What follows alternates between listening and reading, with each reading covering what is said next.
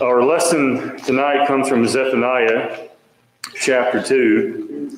As we've been working through the minor prophets, and we're looking at this evening Zephaniah chapter 2, looking at, as I've titled it here for us this evening, an exhortation to repent and to be preserved. Exhortation simply means a word of encouragement.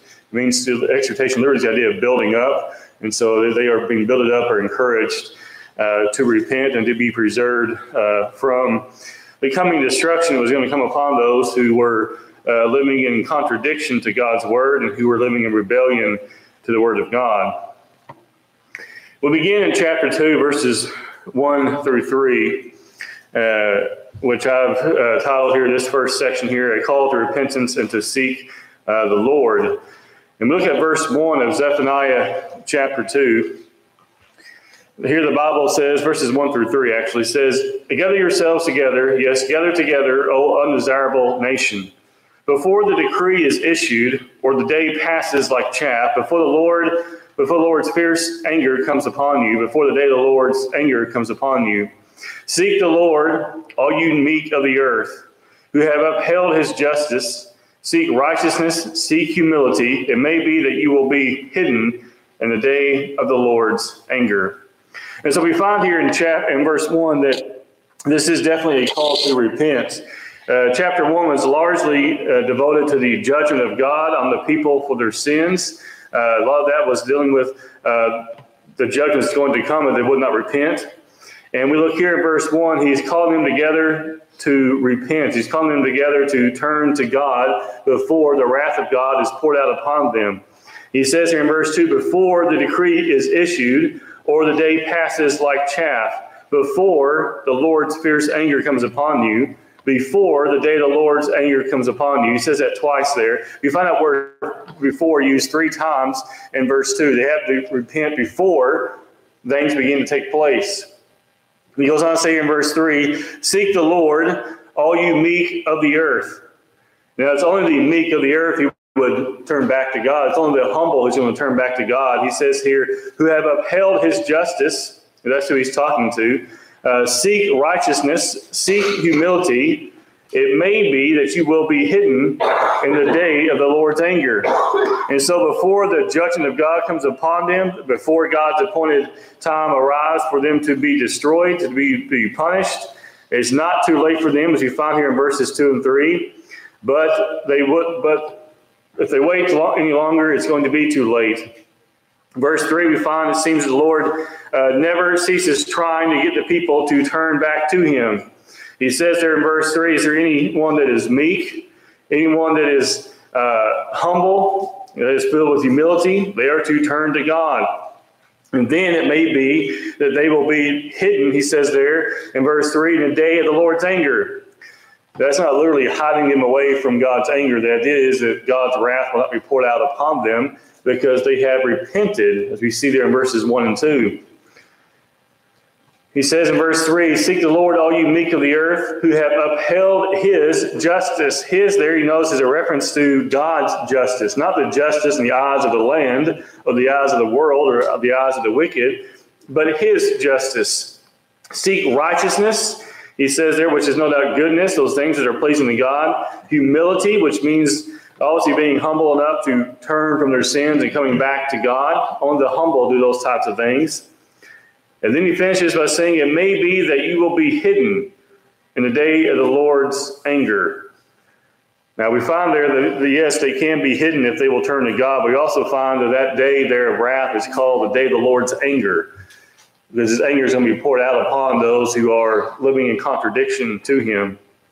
We find, as we look at verses 4 and following, that God will judge the nations both near and far in verses 4 through 15. And in verses 4 through 11 specifically, he judges the nations that are near. And we look at verses 4 through 7, we have that he is going to bring judgment upon Philistia in verses 4 through 7. He says, "For Gaza shall be forsaken, and Ashkelon desolate. They shall drive out Ashdod at noonday, and Ekron shall be uprooted. Woe to the inhabitants of the seacoast, the nation of the Cherethites. The word of the Lord is against you, O Canaan, the land of the Philistines. I will destroy you, so there shall be no inhabitant. We continue to read there in verses 6 and 7. The seacoast shall be pastures, with shelters for shepherds and folds for flocks. The coast shall be for the remnant of the house of Judah. They shall feed their flocks in the houses of Ashkelon. They shall lie down at evening, for the Lord their God will intervene for them and return their captives. So what's going to happen? God's going to bring wrath upon people. And we found there in verse 7 that he says there, the remnant of the house of Judah, they shall feed their flocks in their houses in the house of Ashkelon. We found there, latter part of verse 7, that they're going to be spared, right? But the wicked are not going to be spared. If you back up in just a moment, looking at verses 4 and 5 here, notice at the end of verse 5, he says, I will destroy you, so there shall be no inhabitant. And that's a reference to those who are going against God. For he says, for Gaza shall be forsaken, and Ashkelon desolate. They shall drive out Ashdod at noonday, and Ekron shall be uprooted. And we find that same thing being repeated in verse 5. The inhabitants of the seacoast, that they're going to be destroyed, they're going to be punished and destroyed. He says, the word of the Lord is against you, O Canaan, the land of the Philistines. Whenever we see phrases like the word of the Lord is against you, it's never a good thing, is it? God's going to bring punishment upon them because they have been disobedient. They have been arrogant, they have been proud, and they're going to find punishment coming from God. We look at verses 8 through 10. We find judgment upon Moab and Ammon in verses 8 through 10.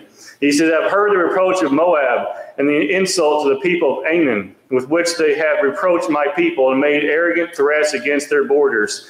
We look at verse 8 alone. There's nothing good in that verse, is there?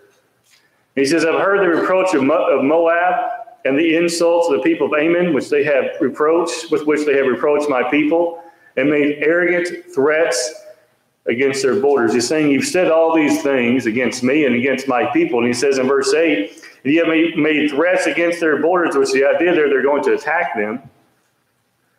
He says, therefore, he says, as I live, says the Lord of hosts. That's a pretty strong statement because the Lord, we know, of course, he lives. And so if that is a certainty, then his wrath here is also going to be a certainty. Therefore, as I live, says the Lord of hosts, the God of Israel, surely Moab shall be like Sodom. Well, what happened to Sodom? Oh, only fire and brimstone rained down upon them from heaven, right? And the people of Ammon like Gomorrah, overrun with weeds and salt pits and a perpetual desolation. The rest of my people shall plunder them, and the remnant of my people shall possess them. So they're going to be destroyed, and God's people is going to do what? Come in with power, verse 9 there. We continue reading there, looking at verse 10. This they shall have for their pride, because they have reproached and made arrogant threats against the people of the Lord of hosts. As we look at verses 8 through 10, what has happened with Moab and Ammon?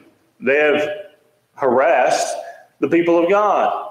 And as a result, we find they're going to be punished, as he mentions there, like Sodom and Gomorrah, that they're going to be overrun with weeds and salt pits and perpetual desolation. Well, obviously nothing is going to grow, right? And the rest of my people shall plunder them, which means God's people is going to come in and take whatever is left. And he says, and the remnant of my people shall possess them, showing them overcoming them, right?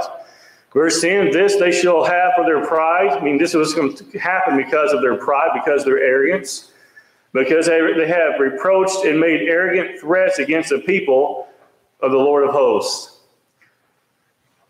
And then we also look at verse 11. We find judgment upon the gods, little g, of the earth. In verse 11, the Lord will be awesome to them, for he will reduce to nothing all the gods of the earth. People shall worship him, each one from his place, indeed all the shores of the nations. You notice how it goes from the destruction of the rebellious to the destruction of the so-called gods, the false gods. And he starts off this verse by saying the Lord will be awesome to them, for he will reduce to nothing all the gods of the people. You could look at that being the Lord will be awesome to those who are loyal to him, as we saw there in the verse 10, right? Verse 9 and 10, rather. But also he's going to do terrible things to those who are following after these gods. He says, will he reduce to nothing all the gods of the earth? This is why he is awesome to the people of God. for he's going to bring the false gods to nothing. People shall worship him, that is the one true God, each one from his place, indeed all the shores of the nations. And so what's going to happen? They're all going to be directed to God. The remnant. Those who continue rebellious, well, they're going to be destroyed. You look at verse 12 through 15, you find judgment upon nations that are afar. In verse 12, you have Ethiopia that's mentioned. You Ethiopians also, you shall be slain by my sword. And then he also mentions Assyria and Nineveh in verses 13 through 15. And he will stretch out his hand against the north, destroy Assyria, and make Nineveh a desolation. As dry as the wilderness, the herd shall lie down in her midst, every beast of the nation, both the pelican and the bittern shall lodge on the capitals of her pillars. Their voice shall sing in the windows. Desolation shall be at their threshold, for he will lay bare the cedar work. Looking at verse 15, this is a rejoicing city that dwelt securely, that said in her heart, I am it, and there is none besides me. How has she become a desolation, a place for beasts to lie down? Everyone who passes by her shall hiss and shake his fist. You look at verse 15. He's talking about a mighty place that's been reduced to nothing, right? You look at the back of the bottom there, the end of verse 14. Desolation shall be at the threshold, that is at the door, and he will lay bare the cedar work, which means he's going to bring them to nothing. And look at verse 15. This is the rejoicing city that dwelt securely, that said in her heart, I am it. There is none besides me. That's an arrogant city, isn't it? Saying that we are the best. There's no one in comparison to us. Well, they were right in one sense because they have so much evil, but God was going to punish them. And we find in verse 15, how has she become a desolation? It means she's been brought to nothing, right? A place for beasts to lie down. Everyone who passes by her shall hiss and shake his fist. Sometimes when you see a building that's been torn down, that's been condemned, if there's not much around it, you'll notice animals will start to gather around those places. They'll start seeking shelter in the ruins of that. And that's what we find here in verse 15. These animals are going to this city because it's not a city anymore. They're going to go there to lie down. It's their dwelling place now, as we see in verse 15. If God punishes the heathen, he also will not spare Judah. As we move into chapter 3, the first few verses of chapter 3, we find that God punishes the heathen and he will not spare Judah. As we look at verses 1 through 7 here. We have a woe to the polluted city classes of sinners and sin. And verses 1 through 4 here first says, woe to her who is rebellious and polluted. To the oppressing city, she has not obeyed his voice. She has not received correction. She has not trusted in the Lord. She has not drawn near to God. You notice a number of she has not found there in verses 1 and 2. She's not coming back to God. She hasn't done anything that's right. The city here is spoken of as a she, as if it's a person. Woe to her who is rebellious and polluted. The rebellious means they're going against God. Polluted means they're filled with sin and evil. To the oppressing city. And that's how he calls her now, the oppressing city. She has not obeyed his voice, means she has not listened to God. She has not heeded his warnings, as we saw at the beginning of chapter 2. She has not received correction. She has not trusted in the Lord. She has not drawn near to her God. She has not done anything that's necessary to come back to God, as we find there in verse 2. She has not done anything necessary to avoid destruction, as we find there in verse 3, or verse 2 rather. She has not done any of these things. She hasn't listened. She hasn't listened to correction. She hasn't trusted, and she hasn't drawn near to him in verse 2. Her princes in her midst are roaring lions. Her judges are evening wolves. They'll leave not a bone till morning, which means they are vicious people. They do nothing but harm those who are in the city. Her prophets are insolent, treacherous people. Those are strong words, isn't it? Her prophets are insolent, treacherous people. Her priests have polluted the sanctuary. They have done violence to the law. And so you notice in just these first 4 verses, we find that these princes, judges, prophets, and priests have all gone against God. And it's interesting that it's not isolated just to the princes and judges, but verse 4 points out to the prophets and to the priests, which means it had an effect upon those who were so-called religious, right? The prophets and the priests. You know, we live, no doubt, in a time where, well, really any time we could say that, where leaders can be corrupt, but it's much more devastating when the religious leaders are corrupt, isn't it? Her prophets are insolent, treacherous people, meaning they're not doing what is right.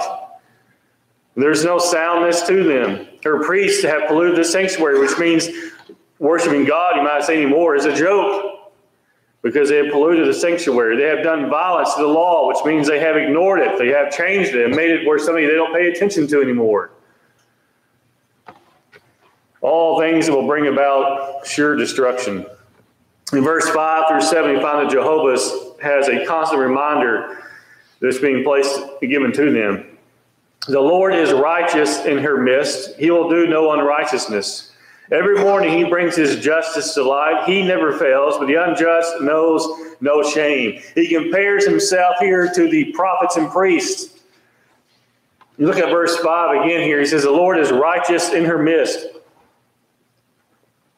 And he says he will do no unrighteousness, unlike the prophets and the priest. Every morning he brings justice to light, which means every day he is just, unlike the prophets and the priests and the judges and the rulers of that time there.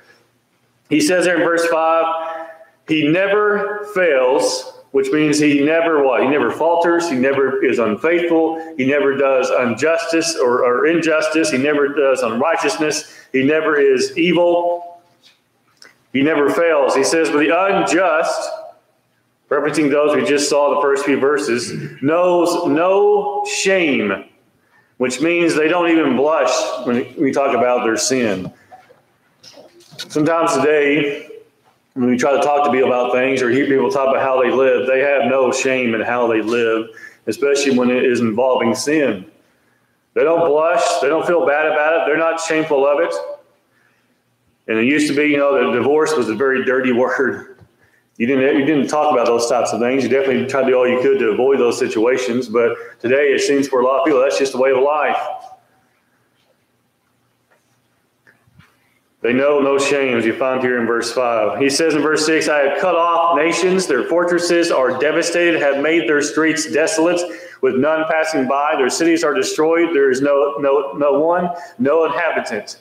Which means he's going to do what? Wipe them off. If a city has no inhabitants, it has no one passing by, it's a ghost town, isn't it? It's a place someone goes to. Sometimes you're driving the back roads, you'll go through a town and you might have a stop sign. You'll see some businesses that once used to exist, but there's nothing there anymore. The sign's all faded. The grass has grown up. You say, well, that is not, that's not a business that's in business, right?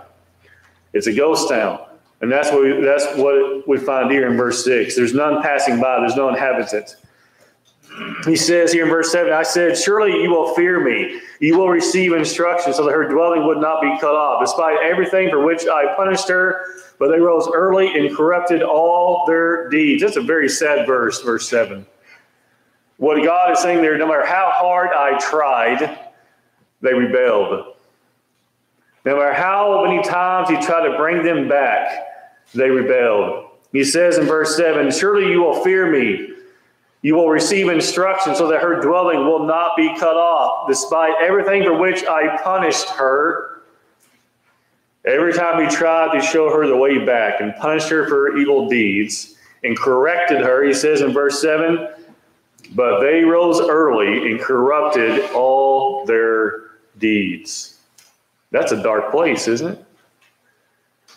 For God to use these words here to describe how hard and how much he tried to bring them back, and they rebelled. They rose up and committed sin. The Bible there says they rose up early, which means basically the idea here is that they sinned all the time. They were living in darkness and evil. to rise up early and corrupt all their deeds just means they were a constant problem all day long, every day. And while they were doing those things, God was trying to bring them back there in verse 7. Despite everything with which I punished her, which means every time he tried to correct them, it didn't work. Which tells us today, no matter how much God loves us, no matter how much God wants us to come back to him, the decision is ultimately our own, isn't it? Because if he wanted them to come back, if he wanted to force them to come back, he'd have to force them, right?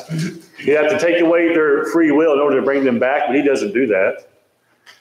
Instead, he wants them to come back on their own. He punishes them and shows them ways to come back, provides numerous opportunities that we saw earlier on in chapter 2. But here we are in chapter 3, and the Lord is saying no matter how much he punished them, they just want to come back.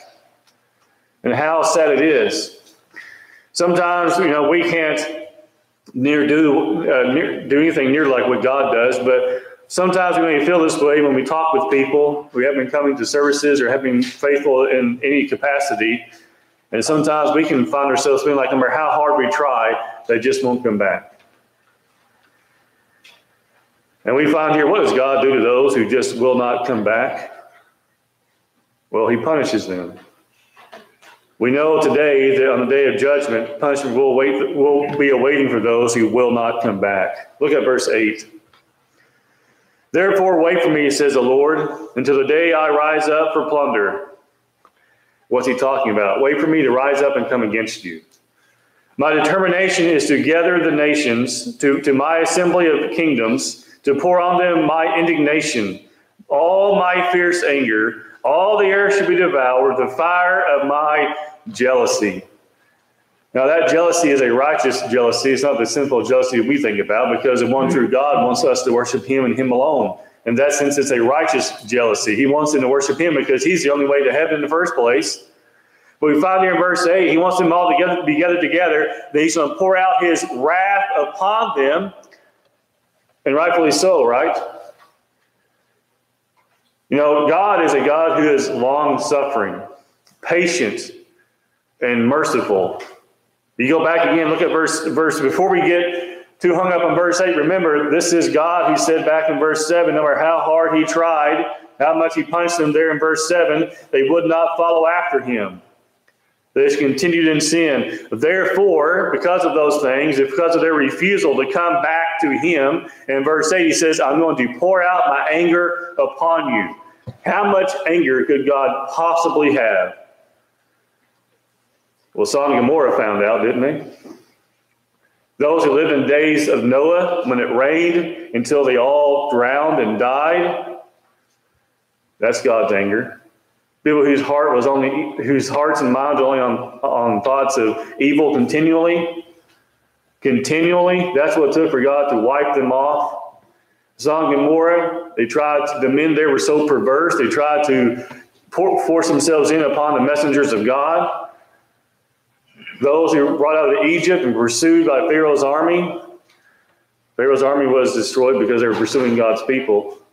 But we find numerous occasions where God is showing mercy upon people until mercy just, you might say, or time, not mercy, but time runs out. Because at some point, everyone has to say they're not going to do what is right. And in verse 7, God has decided there, seemingly, they're not going to do what is right. No matter how hard he punished them, no matter how much he corrected them, they weren't going to do what is right. And so what does he do in verse 8? He pours out his wrath upon them. People are going to begin to feel God's anger in a very real sense. He says, I will, until the day that I rise up for plunder, my determination is to gather the nations to my assembly of kingdoms, to pour on them my indignation, all my fierce anger, all the earth shall be devoured with the fire of my jealousy. And not literally all the earth, but the idea there being all those kingdoms who have been against him, they're all going to burn, is what he's saying. And rightfully so. He was going to purge them out because they were evil. Some lessons for us today. God always grants time for repentance. We read about God's wrath in Zephaniah, and we're not done it with Zephaniah. We're going to finish that next time. But we also read about God's patience, don't we? He was very patient with them. Chapter 1 is all about wrath is coming unless they repent. And chapter 2 was repent, repent, repent, repent. And chapter 3 was here it comes, right? Because they would not repent. We are to seek forgiveness. Go back to Zephaniah 2, verse 3. Seek the Lord, all you meek of the earth, who have upheld his justice. Seek righteousness. Seek humility. Why? Because wrath was coming. When we repent, God will forgive. 1 John 1 and verse 9.